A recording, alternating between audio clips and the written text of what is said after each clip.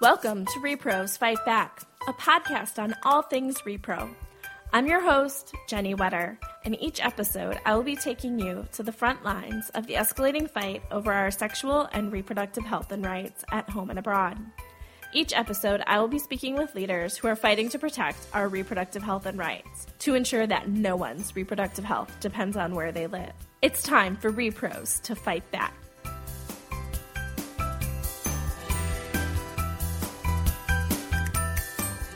Hi, everybody, and welcome to this week's episode of Repros Fight Back. Last week was the 42nd anniversary of the Hyde Amendment, so today we're going to talk about what the Hyde Amendment is. I'm excited to have Kelsey Ryland from All Above All with me today to talk about what the Hyde Amendment is, what it means to women, and why it must go. So, hey, Kelsey, thanks so much for being here. Hey, thanks for having me. I'm excited to be here. So let's start at the very beginning. What is the Hyde Amendment? So currently, the Hyde Amendment essentially says that anyone who gets their insurance, they're enrolled in their insurance through the Medicaid program or a couple other programs that I can talk about later, that abortion care is not covered for them. So currently, Congress does not allow women who get their insurance through these programs to have abortion care. I think it's important to note that this is a yearly appropriations rider. So every year, the appropriations process is how Congress decides how they want to spend their money. And every year since 1976, when Henry Hyde introduced this amendment, it is included in the labor age bill. So theoretically, next year, Congress could just decide to not include it. We know there are a lot of reasons why we have a long fight ahead of us, but I think it's important to note that this is not a standalone law that exists. It is a yearly appropriations rider. So one of the places where we see the biggest impact from that is in Medicaid. So how does that affect women's ability to access care on Medicaid? Great question. So women who are enrolled in the Medicaid program are typically enrolled because of their income status. So if you are low income, that obviously we know means you don't have a lot of financial resources month to month. And that is why your insurance comes, why you get your insurance through the Medicaid program. So let's say that I am enrolled in Medicaid, which I was as a law school student, and I need an abortion. If I live in one of the 33 states that does not use their state dollars to cover abortion care, I have to pay for that out of pocket, which we know the cost of an abortion can equal someone's rent, their grocery bill for the month, more than most families have on hand for an emergency. I also think it's important to note that the Medicaid population is also disproportionately women of color, young people, LGBTQ folks. So this ban really falls most heavily on a population that already experiences other types of barriers and restrictions to accessing the health care they need. So it prevents women from accessing abortion. Is that a blanket ban or are there exceptions? Yeah, great question. So in the Medicaid program, if you are pregnant as a result of rape or incest, or if the life of the pregnant person is at risk, theoretically, your abortion should be covered under the Hyde Amendment. I will say we know that in practice, there are a lot of barriers to actually making that happen, but that is the law on the books. So, and it's not actually super easy to then use those exceptions. Correct, yeah. And I know there is some advocacy going on with some of our partners around looking at really how many abortions are actually covered under the exceptions of the Hyde Amendment. And, the statistics of the rates of rape and incest don't really line up with how many women we know are accessing abortion under those exceptions. And you referenced this earlier, that some states allow women to access abortion using state dollars. Do you just want to flesh that out a little bit more? So there are 17 states that have decided either through their state legislature or through courts that they will use their own state dollars for women enrolled in Medicaid to access abortion. So people who do Medicaid work are probably will probably not love the way I describe this, but the Medicaid program is, a mix between federal and state dollars. And so these 17 states have said we will use our state funds to pay for abortion care for women in those states. And I think it's important to know that it's only 17, and there are 33 states where women do not have that opportunity. We also just added a state to that list. Illinois last year passed a bill out of their state legislature saying that they will cover abortion care for women in their state, and their Republican governor signed that bill into law. That's great. One of the things that living in D.C. is always super annoying is that D.C. always tries to use their own money to make sure that low-income women can access abortion care, but the federal government always overturns it. That is true.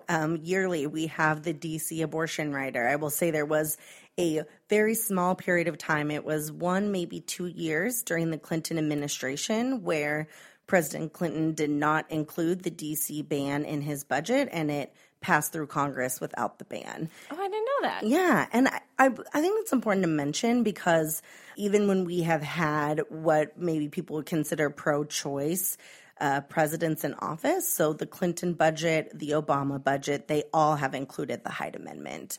And I say that just to say that, we have work to do to bring people along. And I think we've been successful in a lot of ways and have seen incredible growth in the last 5 years. But we have work to do to bring people along who are pro-choice to say that actually doesn't matter if you can't afford your abortion care. Yeah, I feel like we've seen a similar thing on the international side with the Helms Amendment, which is fairly similar to Hyde. It prevents U.S. funding from funding abortion overseas. And very often you kind of see the argument that, well, Helms is in place or Hyde is in place, so, no federal dollars are going to abortion is a talking point, often even from our champions. Yeah, absolutely. It's a talking point from our champions. And I think it has allowed people to kind of walk this middle ground a little bit. Mm-hmm. And I think, that's been in Congress, that's been in our movement. So All Above All was created to try to pull our movement into a conversation about, if we're really pushing for a comprehensive vision of what reproductive rights, health, and justice looks like, it has to include a conversation about coverage. Absolutely. And, using that as the default, no tax dollars go to abortion is, one, it's not completely true, and two, it keeps stigmatizing abortion as, this other service that women don't need. Correct. And All Above All has done an incredible amount of research to talk about how do we flip that message, right? Because for me, I think it seems so misplaced to talk about tax dollars when we're talking about someone deciding the future of their family and their well-being. Mm-hmm. And so we know that when we flip that narrative and say, look, regardless of how we feel about abortion, nobody should be denied access to it because they're poor. And I think that really flips this narrative on its head and centers this on a message of justice and equity, which is what I think a lot of us actually care about. Which kind of just flips the Henry Hyde statement on its head, right? He wanted to ban all abortion. He's like, well, the only way I can do it is through Medicaid, so I can't ban it for everybody, but I can ban it for poor women. Exactly. I mean, he did not hide the ball when he introduced the Hyde Amendment. And what I think is incredible is that we have champions in Congress now, like Barbara Lee, who was working in Congress when Henry Hyde introduced his amendment. She's now the lead sponsor on our bill, the Each Woman Act. And we have Tammy Duckworth, who was from Henry Hyde's district. So we have these really powerful women of color who are saying, not anymore, and you can't use my community as a scapegoat. One thing that's also really worth talking about is that there are a lot of abortion restrictions at the state level, and the Hyde Amendment interacts with them in ways that inhibit women's ability to access services. Actually, I'm going to reference my colleague Bethany Van Kampen at the National Teen Institute for Reproductive Health. I was just at a briefing with her where she did this really great example of the obstacle course that women have to go through. So let's say you're in a state that you're a Medicaid recipient, so you get your insurance through Medicaid. So you have to come up with your own funds to cover your abortion care.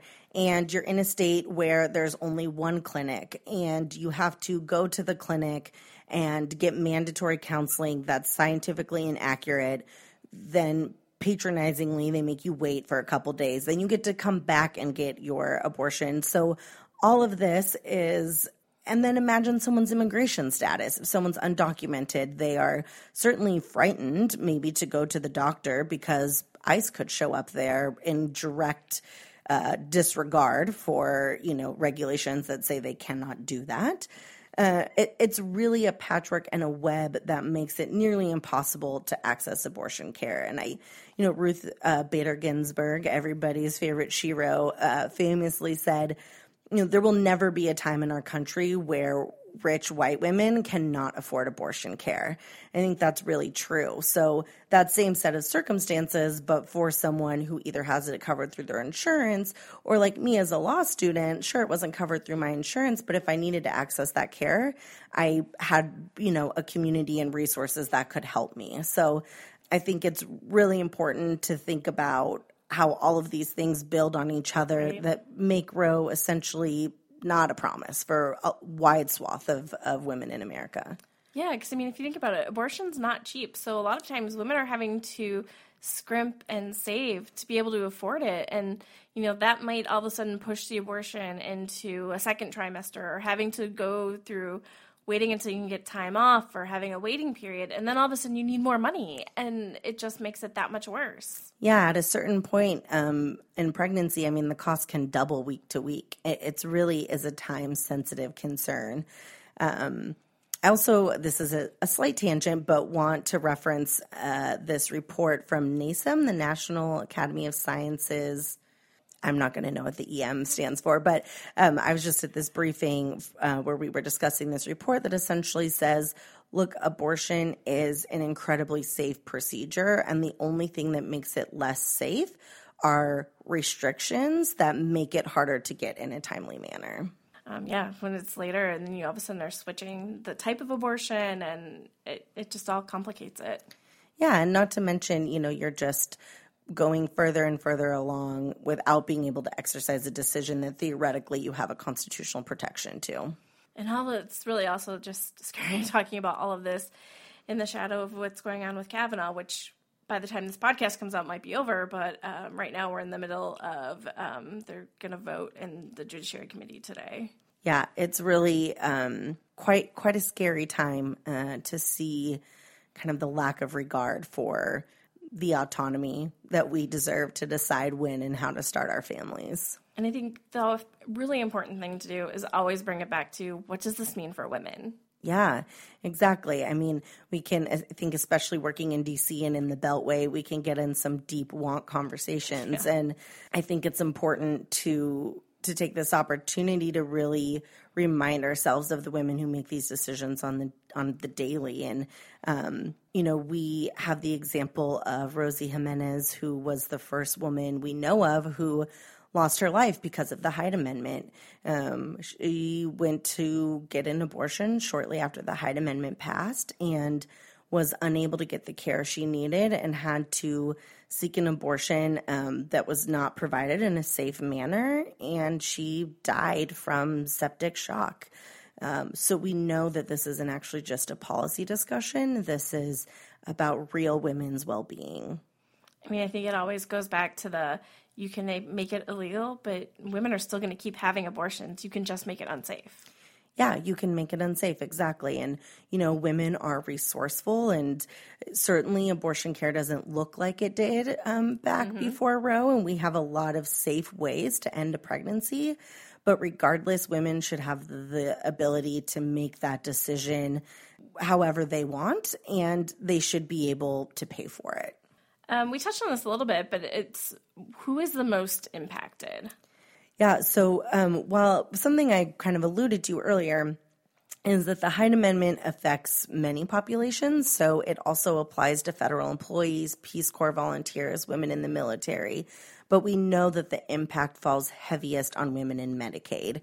They're one of the largest populations, so 7.2 1.2 million women of reproductive age are enrolled in Medicaid and live in states that do not cover abortion care with their own dollars. So on top of being kind of one of the largest populations, they also do not have, the resources that potentially a federal worker might have to cover out of pocket. We know that, again, like I said earlier, it falls most heavily on women of color, LGBTQ folks, and young people who I think historically Congress has felt perfectly fine marginalizing. And I hope that we're starting to see that tide turn a little bit. So we talked mostly about Medicaid because it is definitely the biggest program where you see the impacts, but there are other programs that are impacted. Do you want to maybe touch on that a little bit? Yeah. So as I mentioned, women in the federal government, Peace Corps volunteers, which I think it's worth noting there that only recently were Peace Corps volunteers able to have their abortions covered in the case of rape, life, or incest. And Helms still doesn't. Correct. It's pretty incredible. Yeah. Women in Medicare, really anyone for whom the federal government is their insurer or their provider. And our Bill the Each Woman Act really addresses all of those areas. I also, and apologies if we're getting to this later, but think it's worth noting that Congress has certainly decided that the Hyde Amendment in its current application is not enough. So we've seen renewed attacks this Congress to restrict abortion coverage, reaching so far into the private market. Yeah. We saw it in every attempt to repeal the Affordable Care Act. We saw it in attempts to stabilize the ACA marketplaces. Really at any point when anti-choice legislators are trying to address healthcare reform in ways that we know are totally unhelpful. However, it gives them the opportunity to apply the Hyde Amendment to new streams of money. So I think that just shows it's so important for us to be on the defense and also to continue to lay out our proactive vision so we don't have to kind of guess about what kind of a future we want. We can say, this is the future we want. We've laid it out for you, and your proposals certainly do not line up with that. You're right. That's really kind of worth digging into. There's always been this hostile atmosphere around abortion in recent memory. And it's definitely faced an uptick in the last several years, but you've not seen opponents as emboldened as they have been in the last 2 years. So I think that's really worth talking about for a minute is like what has been happening in Congress around this. Relentless attacks is what has been happening. Yeah. It has kept us all very busy. And, I think the tide is changing when we do our polling and we talk about this issue as I mentioned before, one of justice and fairness.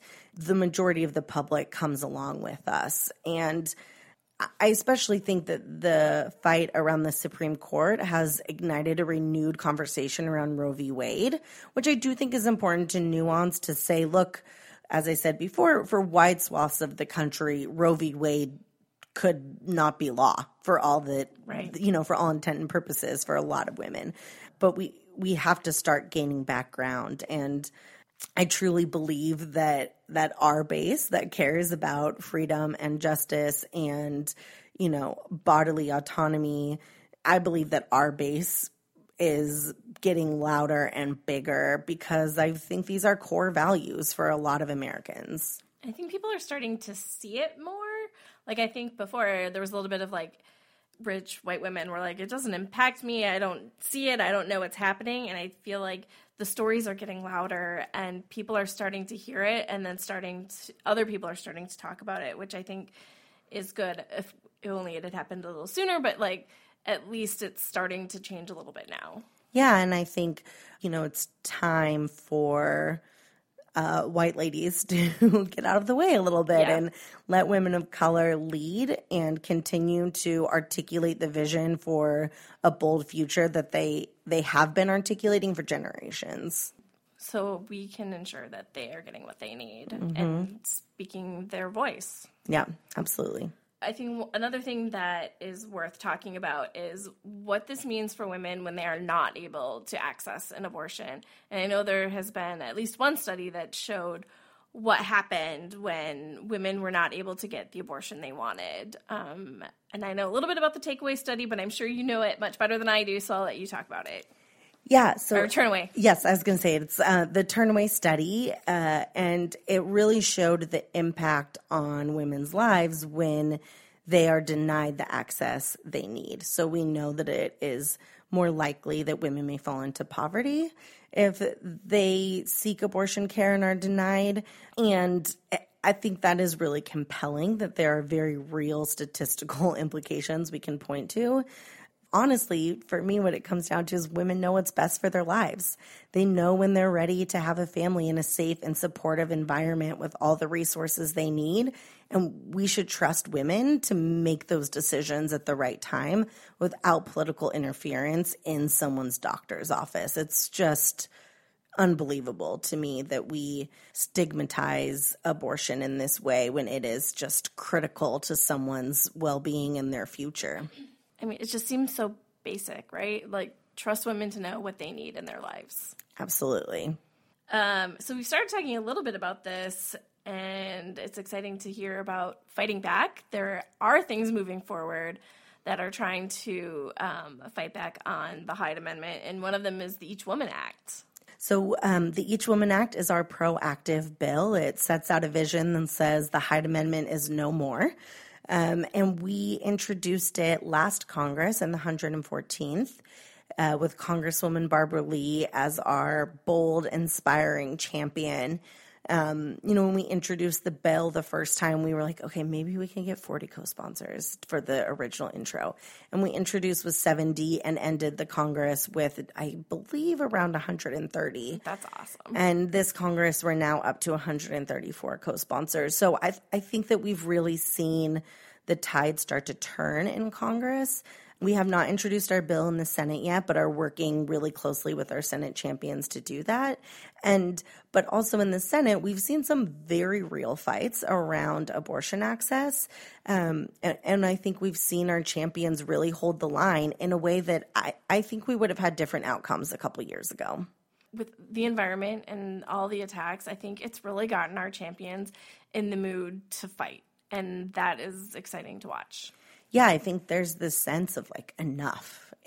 You have the other side has, waged incremental attacks that are creating a world where we don't have access to our basic reproductive health care services. And I think a lot of folks are fed up. I think people of color are fed up. I think, women are fed up and are saying you're done. This old guard has got to go, and we envision a different future for ourselves and our families. Yeah, I mean, you can really see the changes in the last couple of years. So Population Institute does a 50-state report card for the last, I think, 6 years now. And the first year we did it, we had 9 states that had failing grades, which is not good.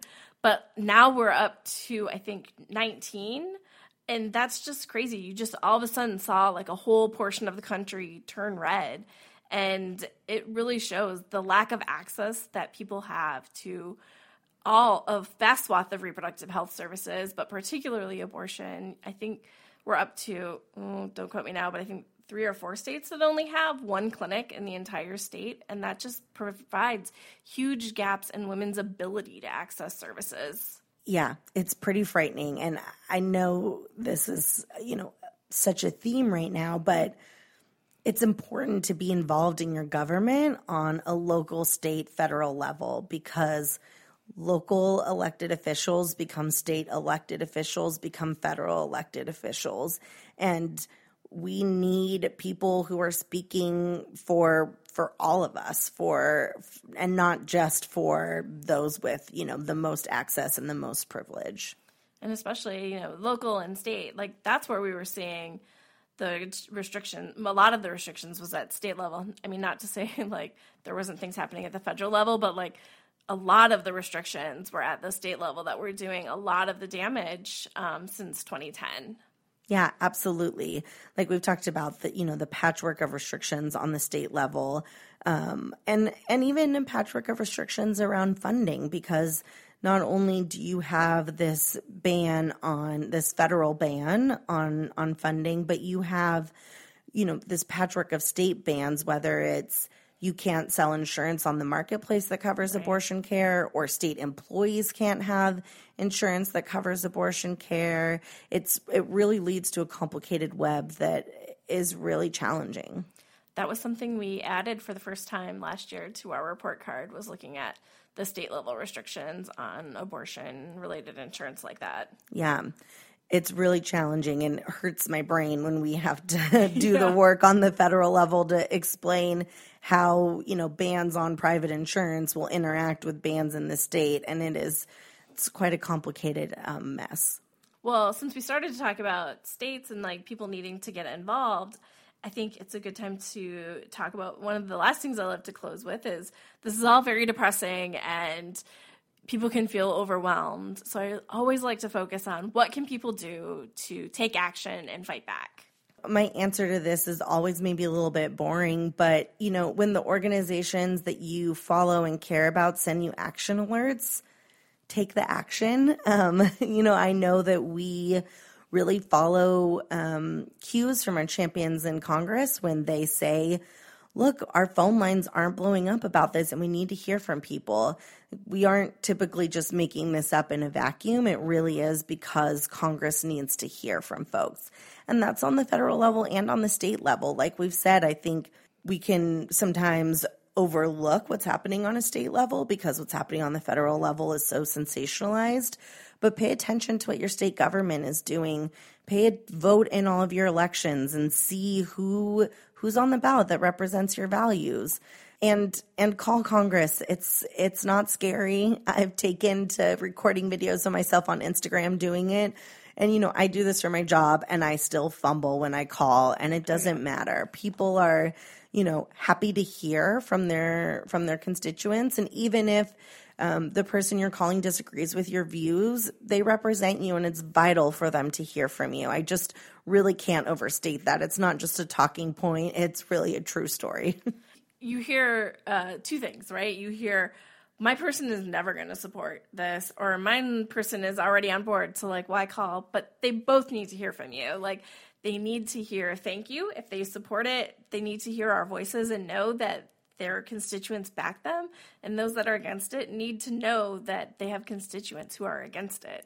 Absolutely. I mean, I think living and working in D.C. can be a super weird bubble sometimes. Yeah. Whenever I travel home to California, I'm like, okay, so not everybody's reading Politico all the time. Got it. But I think it's important for our progressive members in Congress, when they take action to support our values, they're certainly going to hear from the other side. And so it's so important to them to hear from their base to say, no, we agree with you. That was a good thing, because the disagreement voices can be so loud sometimes. That just makes me laugh, because I remember when I first moved to D.C. from Wisconsin, and I would call home and be like, oh my goodness, have you heard about blah, blah, blah? And I would definitely get, I don't know what you're talking about. Because back home, it maybe, if we're lucky, was a paragraph in the paper back home, or if at all reported. And I had that conversation a lot. Yeah, it is a strange world we live in here in the Beltway. But, I also think it is beholden on those of us who live and work here to get that information out to our friends and family, to say no, this is actually real. I remember during one of the ACA repeals, I was in an office and the chief of staff walked out and was like, why aren't people sitting in our office? This is so serious.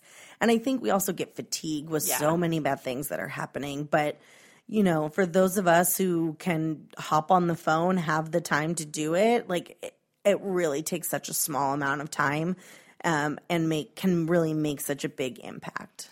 Yes. And in pushing it back to the states and being aware of what's happening. I just remember when we first started doing the report card, I went to some reception for something back home. I don't remember what it was about. And had people talking to me about what I did. And I was like, oh, we just released this report card and we look at all these things, including, what are sex ed requirements in the state. And I just am always surprised by how many people just don't know. And that's not to blame it on people at all. Like, it's not part of your life to think about, like, oh, Wisconsin doesn't mandate sex ed anymore. I didn't know that. Like, why would you? And so that was, one of the reasons we started doing the report card, is to have, like, an easy place to see, like, here are the things that are blocking people's access to that.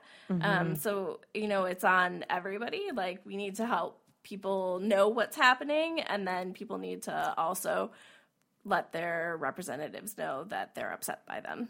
Okay, well, I think that hits everything I wanted to hit. So, Kelsey, thank you so much for being here. Anytime. I should also put a plug in and say, follow us on All Above All on our social media accounts. We're on Twitter, we're on Facebook, we're on Instagram. You can sign up to be on our email list on our website, and we'd love to have you join in with us. Absolutely. We'll make sure to have all the links in our show notes so that you can easily access their social media and anything else that Kelsey wants to make sure you guys have access to. So thank you very much. Thank you.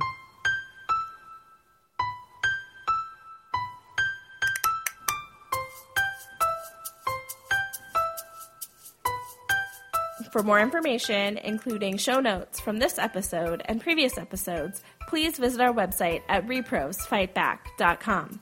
You can also find us on Facebook and Twitter at reprosfightback. If you like our show, please help others find it by sharing it with your friends and subscribing, rating, and reviewing us on iTunes. Thanks for listening.